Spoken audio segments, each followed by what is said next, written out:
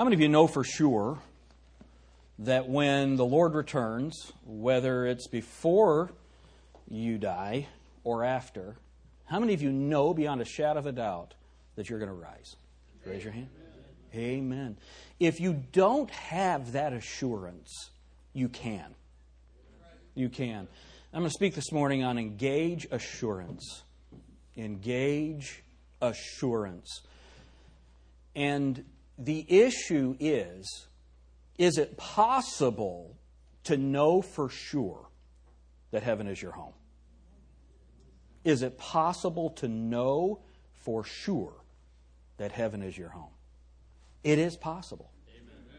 1 John 5:13, but these things are written that you may know that you have eternal life.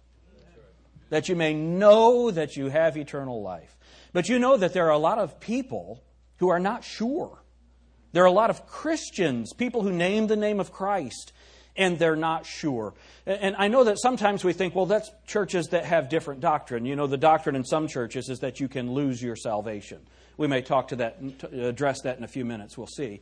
But this church doesn't teach that. You would not get that here. And yet there are people that attend churches like this that still struggle with the assurance of their salvation. I'm going to look at some reasons for that this morning, and then we're going to look at the Scriptures and look at some things that we can know. So open your Bibles with me to 2 Peter, the book of 2 Peter. And when you get there, 2 Peter chapter 1, then we'll pray. Dear Heavenly Father, thank you so much for the opportunity to preach your word. Lord, as Patrick has already said, thank you for the life that was Bob Maxwell. This church, Grace Baptist Church, would not be what it is without him. And Lord, you worked through him in such a great way. And there are those who have come after who didn't get the opportunity to know him, who really do owe a debt to him and those others, Pete Lime and those others who came before. And Lord, we are very thankful for the godly heritage that you've given us here at this church. But Lord, we don't come to a place like this to venerate believers who have gone on to be with you. We come here to venerate you. And Lord, we're so thankful for what you've done in the lives of sinners. And Lord, today I hope that some folks will get either assurance of salvation, or maybe someone will come to know you as their Savior today. In Jesus' name, amen. Have you ever wondered if all of this is real? You know, I know that for young people, and I want to say this, I talk to you guys a lot, and that's why I have you right here, so I can talk to you a lot and I don't forget. If something's not in front of me, it doesn't exist. It's unbelievable. Everywhere, you know, God has given me the opportunity to travel some, I leave something everywhere I go. It's unbelievable. It is unbelievable. So we have the young people right here in front of me so I can remember to speak to you. But something that I sometimes forget to say to you is how proud I am of you. I am so very thankful that you are being raised in homes where your folks love the Lord. Those of you who come from a home where your parents aren't saved yet, you're faithful to church and you're growing in the Lord yourself and you're being instructed by godly people here and in other places. I'm very proud of you. And I'm thankful for the stand that you all take. I'm thankful that when you go to school, you represent Jesus Christ. I'm very thankful for that. But I can tell you this, as a young person, here's what's going to happen. At some point, some of you will say, I know that my dad has told me this. I know that my mom has told me this. My grandparents, my aunts or uncles, I know they have told me this, and I love them and trust them. But is this real? All this stuff that other people are relying on, is it really true? Now, how many of you grew up in a Christian home, but at some point you had those questions? Would you raise your hand? Now, hold them up real high, and then you young people look around. I want you to see this. Look around. You're not the only ones. I think that some people, they find a simple faith and trust, and they never struggle with it ever again. That's awesome. And that's not a matter of intelligence. There are brilliant people who are that way. There are less brilliant people who are that way. Brilliant people who struggle with their faith and less brilliant people who struggle with their faith. It doesn't have anything to do with intellect. It's just God gives some people a strong faith from the beginning. Others, we vacillate. I know that I have asked, is this true? Is this true? Because I'm a skeptic. That's my nature. I'm a skeptic. I want to know, if you tell me the sun's going to rise in the east, really, I'd better get up. Now, some of you have never actually seen that, but my friend Dalton, I guarantee you, he's only seen it from the other side, if that's the case. He doesn't get up early. But I am thankful that even though there have been times of questioning in my life, that there is an answer to whatever question I have had or that you might have. And that the Bible tells us that there are some things that we can know. Now, this message is going to be a little backwards. We're going to deal with some other things, and then we're going to go to the Scriptures, which is the reverse of what we normally do. But let's ask this question first. Why do some Christians lack assurance? First, some, when continually confronted with the law of God, are painfully aware of their own failings. Any of you, you're that way?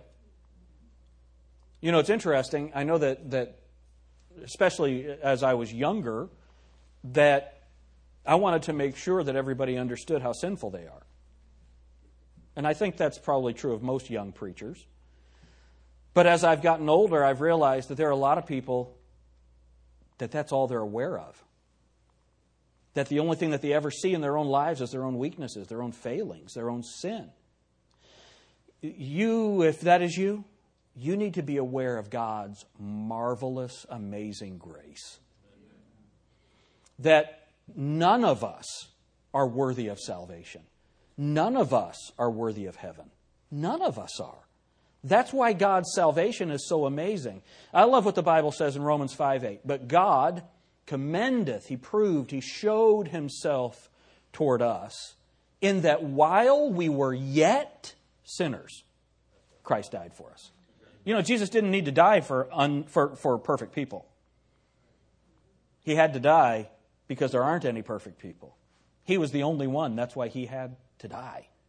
And so I think many people struggle with the assurance of their salvation because when they read the Scriptures or they hear Bible preaching, they're confronted with their own weakness, with their own failings. And I'm sure that there are people in this room like that. Second, some people feel that they are too sinful to be saved. They think that they're past accepting forgiveness. You know what I love? When you look at the implements of the temple or the tabernacle, each and every one of those pieces of furniture, whether it's a candlestick or an altar or the curtain, they all had specific dimensions that God said, I want you to make them this size. Well, there was the laver. The laver was a big bowl, and it was for the ceremonial cleansing of the priests. That didn't have any dimensions. You know why? Because God's cleansing is limitless. It's infinite. It doesn't matter how sinful you have been. Jesus Christ's blood can wash away your sin completely. He can make you completely clean. There are some people that doubt whether or not they can ever even be saved because of their awareness of their sinful condition. I was in Ireland preaching for Jerome Pittman. And we had gone to this bed and breakfast where I was staying, and this little Irish lady was there that Jerome had given the gospel to before. And there was a little TV about this big in the corner of my room. And the lady said, "Did you see this? The Pope died." And I said, "No, I hadn't seen it. John Paul II had died that day." And she said, "Oh, if any man could ever go to heaven, it was him." And I said, "You can go to heaven. You can go to heaven." And she said, "Oh, I could never go. I could never go." And I gave her the gospel. And she said, "Oh, I know, but it's not for me. You don't know what I've done." You know that there are people, is that the saddest thing you've ever heard? There are people who feel that way. that because of their own life, because they recognize their own sinfulness, they don't think that they could ever be saved. That forgiveness is not for them. There's basically two reasons for that. First, the human conscience can be relentless. The conscience can be relentless. Now, people who don't have a conscience, we call those sociopaths. All right? The rest of us, we struggle with things that we've done. Have you ever said something to your wife and then later on that day it came to you what you had said and you just feel terrible that you had said something like that or said something in that way? Or something that you've said to your husband or to your parents or to a friend? Your conscience. And I'll tell you this, we're going to go through the Scriptures. I want us to just look at some verses as we go through this. Look at Psalm 58:3. Psalm 58:3.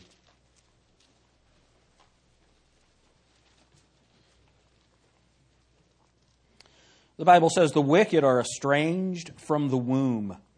They go astray as soon as they be born," speaking lies. That's the way the Bible describes people.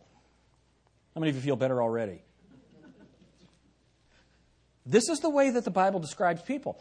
And there are, for some people, they can look at that and they can say, okay, that's true, I need to be saved. And there's no tears shed. It's just, okay, there's a statement of reality. This is a fact. I recognize that in me. Lord Jesus Christ, thank you for being willing to save someone like me. And praise God. There are people that are like that. There are other people that look at that and they say, well, I'm not wicked. There's nothing wrong with me. I've only had one person in my life tell me that they had never sinned. And honestly, it takes a lot to get me speechless. I didn't know what to say to that. I didn't have any idea what to say to that. But everyone else pretty much recognizes that they're sinful. But there are some people that recognize they're sinful but don't think that they need to do anything about it. Others are so aware of their sinfulness they don't think that there's any hope for them. Do you realize both of those people are wrong? If you're sinful, you need a Savior because judgment is coming. Is that right? Judgment is coming. The same God who is love, that same God is also just. And His righteousness, His holiness demands justice. That's why Jesus Christ came and died on the cross for us. That's awesome. What a wonderful story that is. And it's not a story in the sense of a fable, but what a wonderful reality that is. And so if you recognize your sinfulness, but you don't think that you need a Savior, you're wrong. And you're not promised tomorrow. What is life? It's but a vapor that appeareth for a little time and vanisheth away. Boast not thyself of tomorrow, for thou knowest not what a day may bring forth. Those young ladies who were, I think it was a softball team in Texas, they were just coming home from a scrimmage. And a semi came across the road and killed 7 of them yesterday. Can you imagine? I was praying for them this morning, for their families. Can you imagine what's going on in those homes today? Those people, those young ladies, they were expecting to do something else today. They didn't get that. So folks who don't think that they need a Savior, you do. Because the Bible says, and as it is appointed unto man once to die, and after this, the judgment. And yet there are other people that are so aware of your sinful condition that you don't think that you can ever be saved. Years ago when I was at Bible Baptist in Stillwater with Ron Jones, we had a men's retreat. And we had, 700 or 800 men come in for this retreat. And after one of the sermons, I was in the back of the auditorium. I was sitting on the back row, and I saw a man in front of me who looked to be in his 70s, and he was just weeping. And so I went and offered to pray with him, and I said, "Are you saved?" He said, "No." I said, "Well, would you like to get saved?" And he said, "I can't. You don't know what I've done." I can't. You don't know what I've done. The sad thing about that is he doesn't know how wonderful God's grace is. The thing that those who struggle so much with the weight of our own sin, we need to recognize how fantastic and amazing God's grace is. Though your sins be as scarlet, they can be as wool. Though they be as red as crimson, they can be as that can be as white as snow. That's God's wonderful, wonderful grace. So there are people that struggle with assurance because they don't think they can be saved, or they need to be saved, or that God's grace isn't great enough. Third, some don't accurately comprehend the gospel. This is what I was mentioning before. I remember there was a wonderful godly lady who, and everyone knew that she was a believer, and she had a tremendous testimony, who was afraid to die. It was at the end of her life, and she was in fits, restlessness, because she didn't know if she had some unconfessed sin in her life. You know, there are people who go through their entire lives worried that there's some sin in their life that is unconfessed, and so they can't go to heaven. There are people today, there might be someone in the room like this. And to you, I always say this, cheer up. You're a lot worse than you think you are. Can I promise you something? I promise you, Patrick, you have unconfessed sin in your life. I promise you. Heather told me.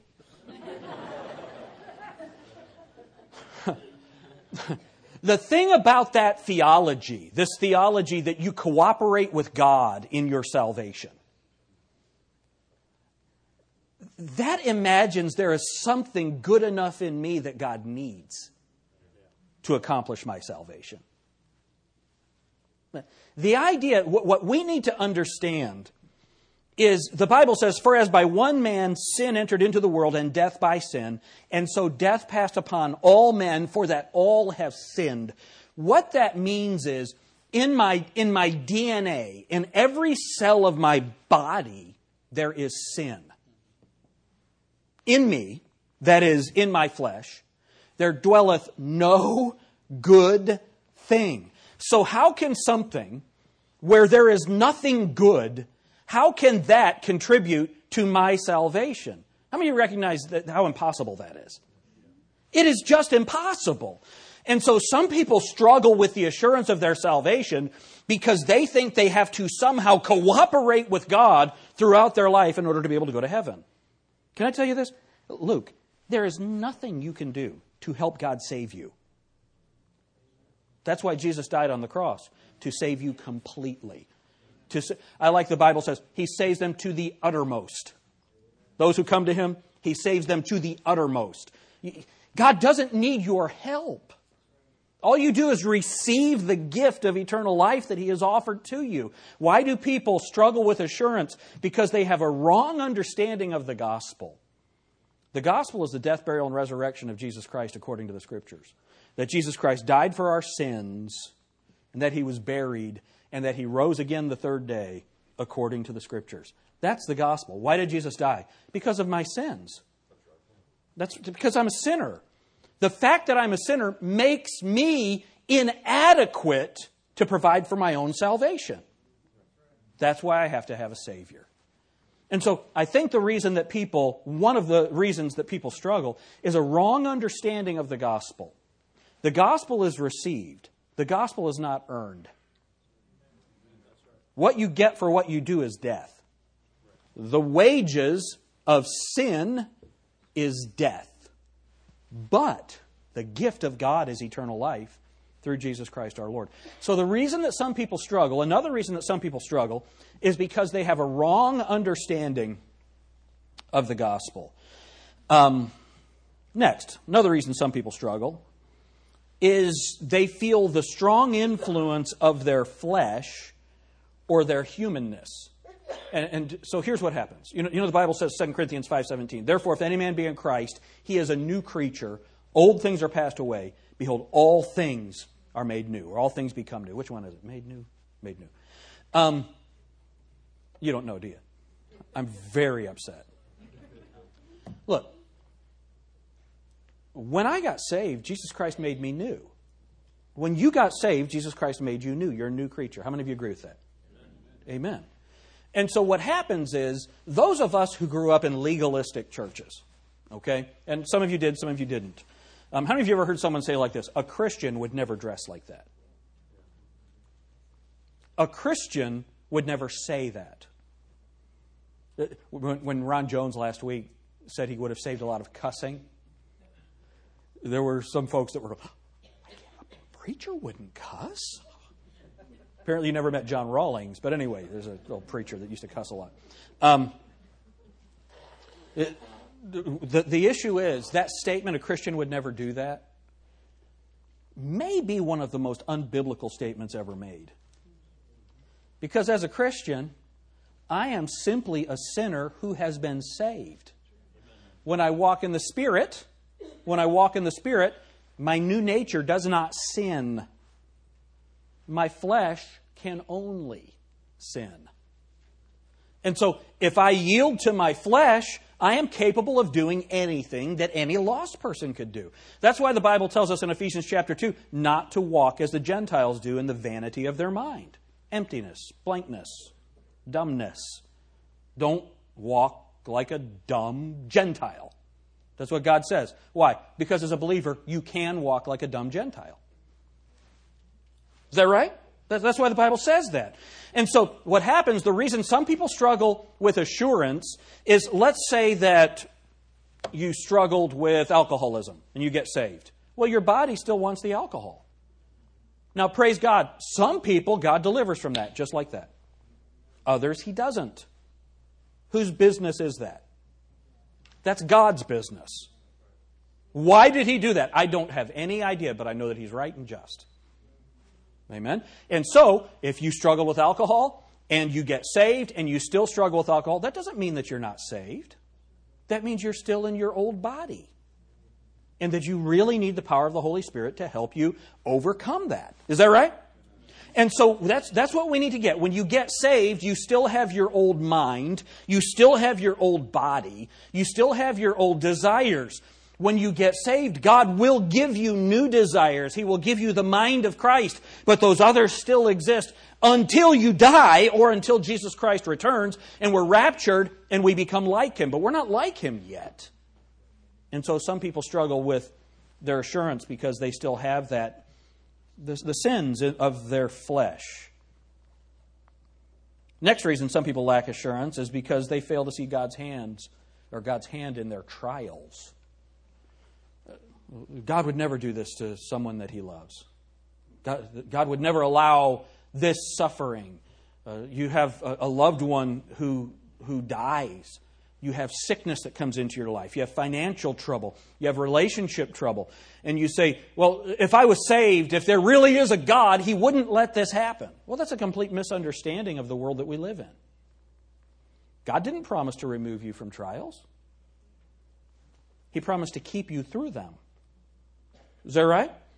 And remember, most of the problems we have are the results of our own decisions. Is that fair? How many of you would agree with that? Most of the stress, I was driving home the other day, or Jacob and I were driving to get our hair cut. And we don't share hair. We were both going to get a haircut. And it had been a stressful week. You know, I was gone to the pastor's fellowship, then we had the Bible conference, and a bunch of things going on this week. And my stress level was high. And so I wanted to make sure that Jacob understood this. Jacob, things have been tough this week, but it's not because the ministry is too hard. It's not because I don't like the ministry or the ministry is bad. It's because I don't schedule well enough. Things are hard because I have made things hard in my life, and I schedule things in such a way that we do everything at the same time, and then something else happens, and all of a sudden there's not enough time to do everything that I have scheduled. Well, who scheduled it? I did. Whose fault is it? God, how could you let this happen? And I can just hear God saying, don't you have a calendar? What's wrong with you? So a lot of the trouble that we have in our lives, we bring on ourselves. Would you all agree with that? But there are some things that come into our lives that are simply the result of living in a fallen world. If you get cancer, it's not because God hates you. It's because sin entered into the world and death by sin. So there's cancer in this world. Is that right? And so, how many of you actually live in this world? Right? Some of you aren't sure. I can help you do some counseling later. If you live in this world, then you are subject to the frailties of this world. If someone breaks into your house and steals something, that's because you live in a fallen world, not because God hates you. Is that right? And then the Bible says, there hath no temptation taken you, but such as is common to man. How many of you know someone, either in your family or someone close to you, that has gotten cancer? Just about everybody. So does God hate everybody that gets cancer? Or is cancer a part of this fallen world? Cancer is a part of this fallen world. Can God cure cancer? Can God heal cancer? Yes. Does He always heal cancer? No. Ultimately, yes. Eventually, you'll have a new body. Right? You may die first. What was it the guy said? I'm not afraid of death. I just don't want to be there when it happens. Yeah. But I can promise you this. Eventually, if you're a believer, you'll get a new body. If you're not a believer, then that body is going to go into hell and be tormented forever. Well, hell, and then that hell is cast into the lake of fire, and it's just there forever. Forever and ever and ever. People misunderstand the purpose of trials. Then, others lack assurance because they do not know and obey the Word of God, and then they fail to walk in the Spirit. And what happens when you fail to walk in the Spirit is that you can't hear the Spirit assuring you that you're the child of God. Look at Romans chapter 8. I'll show you this.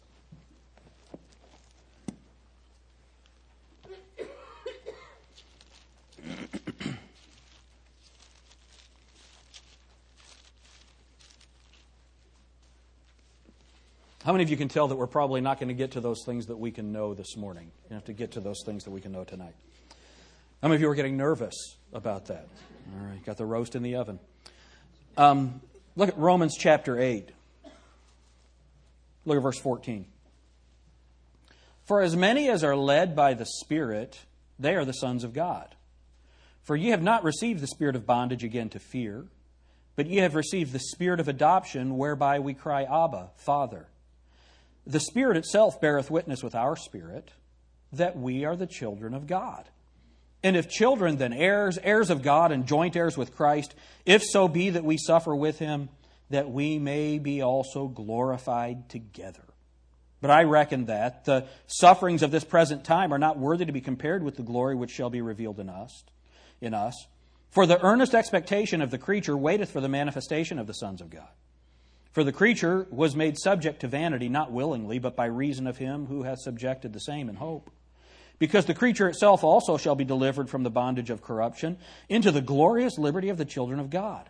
For we know that the whole creation groaneth and travaileth in pain together until now, and not only they, but ourselves also, which have the first fruits of the Spirit, even we ourselves groan within ourselves, waiting for the adoption, to wit, the redemption of our body.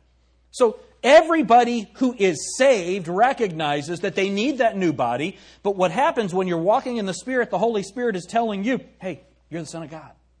You're a son of God. You have hope. You're going to get that new body. You have the expectation that this is not the end. You have that hope. And look at that next verse, verse 24. For we are saved by hope. But hope that is seen is not hope. For what a man seeth, why doth he yet hope for? But if we hope for that we see not, then do we with patience wait for it. So what happens is, when you're living in sin, when you're walking in the flesh, you're not yielding to the Holy Spirit. You're not. That's all spiritual language. Let's get down to language that we understand. When you're not doing the things that you know you're supposed to do, well, then all of a sudden you start questioning your salvation. Why? Because when you grieve the Holy Spirit by your behavior, then you can't hear His voice. Is that clear in the Scriptures? That's clear, isn't it? And so people begin questioning whether or not they're saved because they're not living like a believer and they can't hear from God and they don't receive the comfort that comes from that full assurance of knowing that you're a child of God. So what's the answer? What's the answer to that? It's very simple. Confess your sin to God. If we confess our sin, He's faithful and just to forgive us our sin and cleanse us from all unrighteousness. Begin walking in the Spirit. And what happens? All of a sudden, you have that communication is back open between you and God. And then you're encouraged and you're helped and you're secure and you're happy. Praise the Lord. Then, some people lack assurance because they are sinning willfully. Now you say, what's the difference between that and what you were just talking about? Well, what I was just talking about is how have you gotten through the day and you realize you hadn't prayed all day? And you may have been in a bad mood all day, you're struggling at work and all of those things. Well, that is walking in the flesh, not in the Spirit. Sinning willfully would be a man who knows better going and saying, well, I'm just going to look at pornography. It's what I'm going to do. That's sinning willfully. That's sinning willfully. Having an affair. A lady who says, I'm tired of my life. I'm tired of God's order. I'm going to do what I want to do. I know what God says about the home. I don't care. I'm going to do what I want to do. A young person who said, I'm tired of rules. I like the young man who said that he's tired of being told what to do, so he joined the Marine Corps. Do you guys know that really happens? I promise, that really happens. Just think about that for a minute. That's awesome. Now look, those folks who are choosing to do something clearly contrary to what God wants them to do, sometimes those folks get to the place where, I don't know that I'm saved. I've had folks come to me and say, Pastor, I need to get saved. I've got this struggle.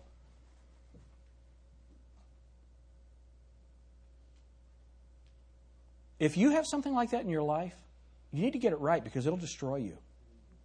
It will destroy you. But some people lack assurance because they are sinning willfully. So what's the answer? What's the answer to all of this? Go to Romans chapter 8. You might still be there. Look at verse 1. There is therefore now no condemnation to them which are in Christ Jesus. Now let's just stop right there. Can somebody say amen? Let's just read that first part out loud together. Let's do that. There is therefore now no condemnation to them which are in Christ Jesus. Now, how do you get in Christ Jesus? Ephesians 1 tells us you trust in Christ. You hear the gospel, you believe the gospel, and you trust in Him. You confess your sin and you believe and receive the gift of eternal life. When you receive the gift of eternal life, I love the way that it says it in the book of Acts. Repentance toward God and faith toward Jesus Christ. You have violated the holiness of God, and so you repent of that. And you put your faith in what Jesus Christ did on the cross to pay for your sin. When that happens, the Holy Spirit places you in Christ. So if you are in Christ, 1 Corinthians 12:13 says, for we are all baptized by one Spirit into one body. The Holy Spirit places you in Christ if you're saved. Amen? Everybody that's saved is in Christ. Let me try that again. Amen? Amen. And so if you are in Christ, there's no condemnation. You're not going to be condemned for your sin. I don't think that we're getting that yet. If you're in Christ, you're not condemned. The reason that's so awesome is you deserve to be condemned. And so do I. We deserve death, but we're not going to get that. God's not going to make your life miserable. God doesn't do that to believers. We don't have a vindictive God. Well, if you don't give, God's going to destroy your life. No. No, if you don't give, He'll just know you don't love Him. Is that right? It's amazing the things we get amens on here. Well, I'll just tell you, if you're not giving, God knows you don't love Him. That's what grace giving is about. You give because you love Him. That's what's behind it. That's why you give. You don't give so you can go to heaven. God doesn't need your money. I do.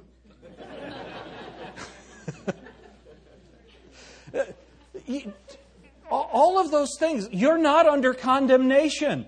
I don't try to live a holy life so that to keep God from condemning me. I live a holy life because I love Him, and He's told me to, and then He's given me the ability to do it with the power of the Holy Spirit. And I know somebody's out there thinking, you think you're living a holy life? I know. But I attempt to. Right? And so this becomes very important. The answer to all of that trouble with assurance is walking in the Spirit. Look at Romans 8:1. There is therefore now no condemnation to them which are in Christ Jesus, who walk not after the flesh, but after the Spirit. For the law of the Spirit of life in Christ Jesus hath made me what? Free from the law of sin and death. For what the law could not do, in that it was weak through the flesh, God sending His own Son in the likeness of sinful flesh, and for sin condemned sin in the flesh, that the righteousness of the law might be fulfilled in us who walk not after the flesh, but after the Spirit. So what does this mean? You might be sitting there thinking, well, that means I've got to walk in the flesh to not be, I've got to walk in the Spirit to not be condemned. No. No. You can't walk in the Spirit unless there's no condemnation. So since there's no condemnation, I'm free to walk in the Spirit. Isn't that wonderful? You can still fulfill the lust of the flesh, and if you fulfill the lust of the flesh, then you will bear in your body and in your life the results of that sin. That's not the condemnation of God. If I pick up a hot iron and put it on my forehead, okay, there's a consequence for that behavior. Right? What is that consequence? I have little dots all over my... Right, freezer... No, it's not freezer burn. Someone help this young man, please. Hot iron, freezer burn. Oh, my goodness. Okay? What is that? That's the consequence of my behavior. If as a pastor, I go out and get drunk and behave immorally, what is the penalty for that? Y'all would forgive me, right? I could still be your pastor. See, there's such grace in this church. No, the result of that would be I would lose my livelihood. Right? Is that God judging me? No, that's the result of my behavior. Is that the condemnation of God? No. Young people, you go and you do stuff that you're not supposed to do, and you do something stupid, you can still die. Jesus will love you while you die. Amen? So don't do something stupid.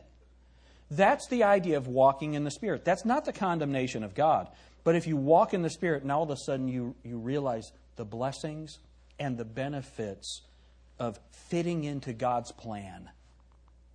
Wow, what joy there is in that. What joy there is in that. How many of you would be honest and say you had a hard week? Would you raise your hand? It was a tough week. Okay? It was a tough week. Do you think it's better to go through that tough week in the Spirit or in the flesh? In the Spirit. I want to ask you how you did. Okay? As long as you don't ask me how I did. All right? None of that has anything to do with whether or not God loves you. If you walk through that hard week in the Spirit, you get to the end of it and you say, I can really see the hand of God in this.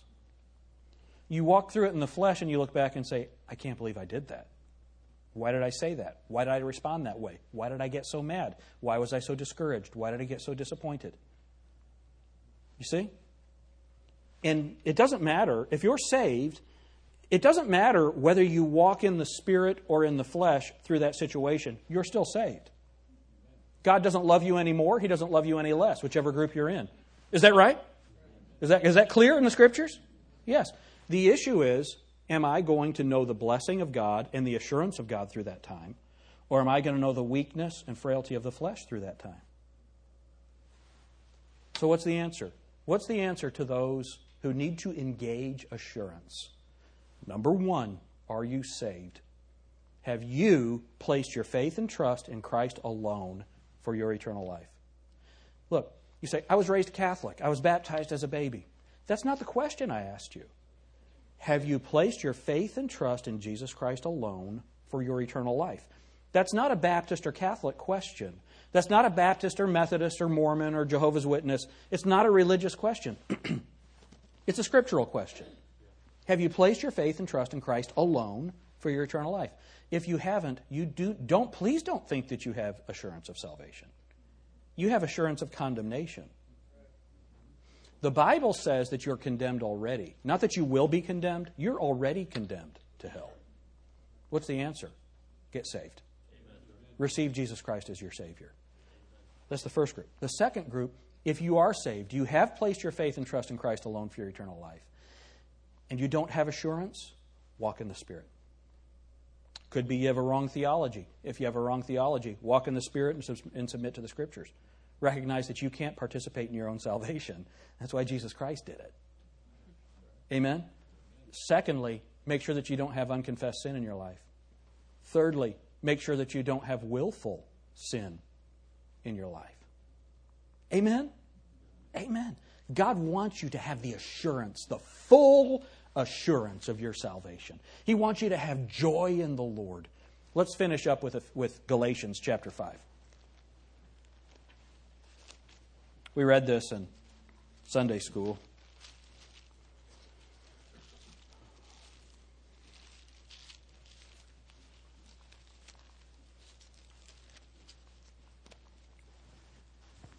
Look at verse 16. Galatians 5:16. This I say then, walk in the Spirit, and ye shall not fulfill the lust of the flesh. For the flesh lusteth against the Spirit, and the Spirit against the flesh. And these are contrary the one to the other, so that ye cannot do the things that ye would. Now look at what the Bible says. But if ye be led of the Spirit, ye are not under the law. Now the works of the flesh are manifest. They're plain, they're evident. Which are these? Adultery, fornication, uncleanness, lasciviousness, idolatry, witchcraft, hatred, variance, emulations, wrath, strife, seditions, heresies, envyings, murders, drunkenness, revellings, and such like. Of the which I tell you before, as I have also told you in time past, that they which do such things shall not inherit the kingdom of God. But the fruit of the Spirit is love, joy, peace, long-suffering, gentleness, goodness, faith, meekness, temperance. Against such there is no law.